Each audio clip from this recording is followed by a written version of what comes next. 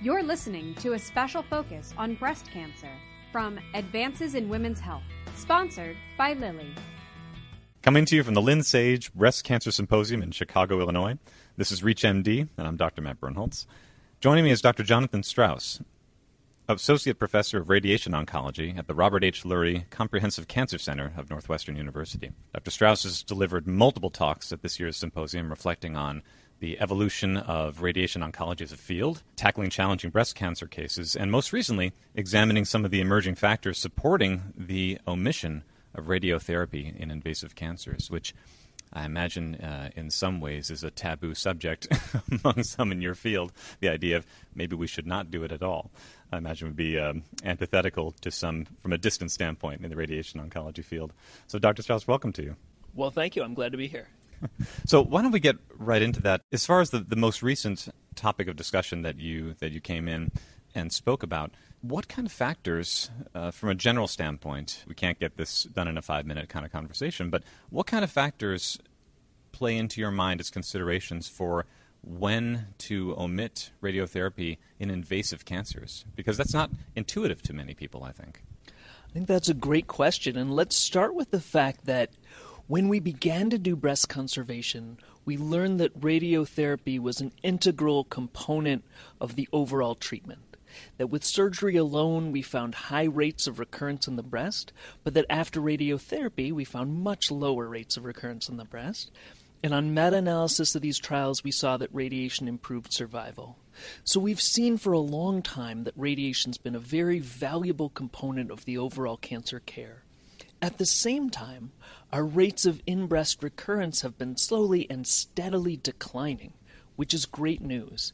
And it's been happening for a whole variety of reasons, most notably improvements in systemic therapy, things like chemo and endocrine therapy, but also improvements in surgical technique and imaging and pathologic assessment. And all of that has led us to ask the question again, are there subsets of women who maybe don't require radiation, or maybe the risk of recurrence in the breast gets low enough that we feel comfortable with that level of risk without radiation?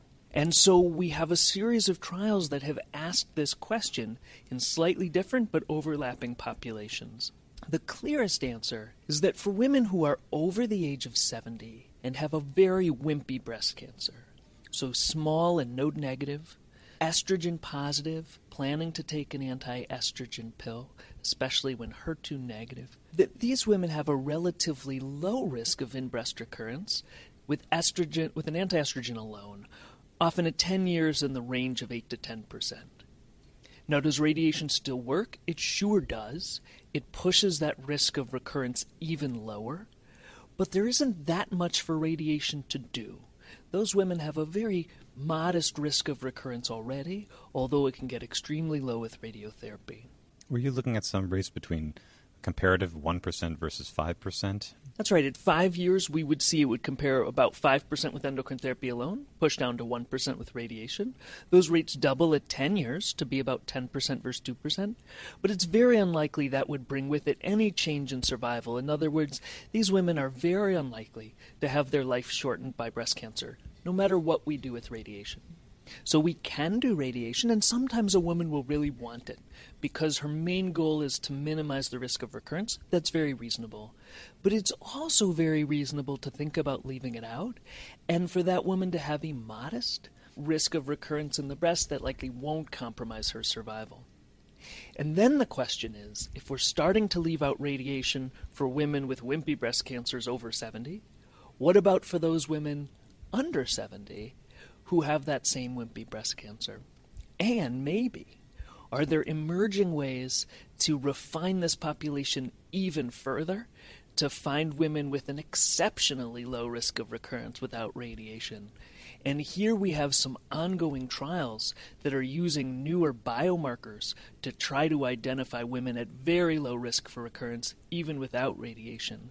And they're using tests like the Ki-67, which is a proliferative index. They're using tests like the Oncotype recurrence score or the PAM50 test, or just a combination of the known factors like estrogen, progesterone receptor status, HER2. Ki-67, and a whole variety of trials are looking to omit radiation on the basis of using these tests in combination with clinical factors to find a very low-risk population of women. I'll say at Northwestern, we have a similar trial that's about to get up and running using circulating tumor cell status in addition to other clinical variables to try to identify a very low risk of women where it's safe to leave out radiation. From the point of view of a radiation oncologist, I think we always want to help people. And to the extent that we can better identify who really needs our treatment and who doesn't, that's even better. Mm-hmm. In effect, it sounds a little bit like something, if not just short of, right around the mark of the holy grail for your area, which is to be able to accurately, predictively identify patients who would not need, even with invasive cancers, who would not need radiotherapy. I completely agree. Right now, essentially what we're saying is we find women who have enough risk as a population that they deserve radiation or that they would benefit as a population from radiation. But if I could pick from that group who really needs it and who would be safe to have omission, that would be even better. And as a radiation oncologist, what would be great is if I knew absolutely that the women I was treating needed my treatment and knew absolutely which women would be safe to omit. That would be the best. Historically, we've simply had to treat everyone because we couldn't differentiate who needed the treatment and who didn't. But we're hoping going forward to be more selective and to treat only those women with a very high likelihood of benefiting. Fascinating. And Dr. Strauss, looking at that theme of emerging data, we talked a little bit about the work that you and your colleagues are trying to do to better identify patients who would not need radiation therapy and still have very positive outcomes. Talked about the work that has been done to be able to better position patients. There are scores of other areas that I'm sure you're very excited about that are improving the work that you're doing, the clinical practice and by extension the outcomes for your patients. As we look ahead, beyond this Lynn Sage Symposium, beyond ESMO, which happened just a week or two before, what's getting you most excited in your area and giving you the most hope on the horizon? Sure. I do think there are a lot of things going on. I think we are really trying to understand which populations benefit from which treatments. And so I think these emerging ideas of biomarkers or other indicators of which patients need treatment and which don't. I think I'm quite excited about the idea that our treatments are not only getting safer, they're getting shorter, which is to say fewer treatments that is more convenient for patients, and it is surprisingly cheaper for the healthcare system. It's interesting, the treatments that I deliver today are not only more effective, or at least as effective as they were a few years ago, they're safer than they were a few years ago, and they are less expensive to the healthcare system than they were a few years ago. There's almost nothing else in medicine that can make that claim. Going forward, I think we're going to continue to push the envelope on how quickly, how conveniently, how safely we can deliver these treatments. And then I want to talk a little bit about some exciting work that our group has been working on and what we hope to continue on in the future. As we get so good at achieving very high rates of local and regional control in breast cancer, we start to shift our focus away from just eliminating the cancer in the breast and lymph nodes and towards doing that safer than ever before, but also with better quality of life than ever before. One of our big considerations is this awful side effect called lymphedema, where a woman can have an arm that swells after breast cancer treatment. And we know there are some key drivers of this treatment. We know that extent of the surgery in her axilla, her lymph node surgery. We know that BMI or weight plays a role. And we know that radiation to the draining lymph nodes plays a role. And my group has been working on understanding what it is that is driving this radiation-related risk and how we can minimize it. And so our studies looked first at a Northwestern population, and we went back to several hundred women who got regional nodal radiation and compared their radiation fields.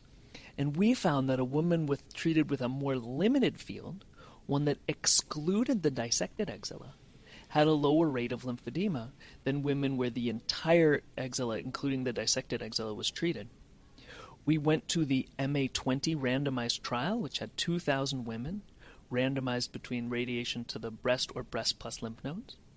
And we looked at women on that trial who were treated with either more limited or more extensive axillary radiation and replicated these findings. Again, we found that extent of axillary surgery and BMI played a role, but also that the extent of axillary radiation played a role. And so now we're really advocating for the idea that when it's oncologically safe and a patient has had an axillary dissection, we should be carefully omitting that dissected axilla from the radiation field, sparing the arm lymphatics that are traversing that space and reducing the risk of lymphedema. And going forward, we have a few multidisciplinary efforts at my institution, collaborations between surgery, plastic surgery, physical therapy, and radiation oncology to try to further refine our techniques and continue to push the envelope on hopefully eliminating this dreaded side effect. Well, you've given us a lot to think about, obviously, and something to look forward to in terms of being able to follow up with you and see how that work is doing. What kind of time course are you anticipating for the length of the trial itself? For the different work that we're doing, we actually expect we'll probably have some data over about a 2-year period. And we hope to incorporate a variety of techniques, including things like lymphovenous bypass after an axillary dissection, so hooking up lymphatics back to the blood system to drain lymphatic fluid that might be trapped other places. We're hoping to think about how radiation could coordinate with that bypass. We're hoping to look at understanding better body composition and its role as a risk factor, and as well as understanding who might be at higher risk and how a screening program might be implemented and whether early detection might limit the development of lymphedema. We hope to get started on each of these projects over the next couple years and have some really interesting data for you then. Well, I'm glad you said that because we're definitely going to want to be on the other side to ask you about that and see how it's going. I very much want to thank my guest, Dr. Johnathan Strauss from Northwestern University, talking to us about the latest and greatest updates in his field and the work that his team and other colleagues at this conference are doing to advance patient care. Dr. Strauss, it's been great talking to you today. Thank you. For access to this and other episodes, visit reachmd.com, where you can join the conversation and be part of the knowledge. I'm Dr. Matt Birnholz. Thanks so much for listening. You've been listening to this special focus on breast cancer from Advances in Women's Health. To revisit any part of this discussion and to access other episodes in this series, visit reachmd.com/advances in women's health, where you can join the conversation and be part of the knowledge. Thank you for listening.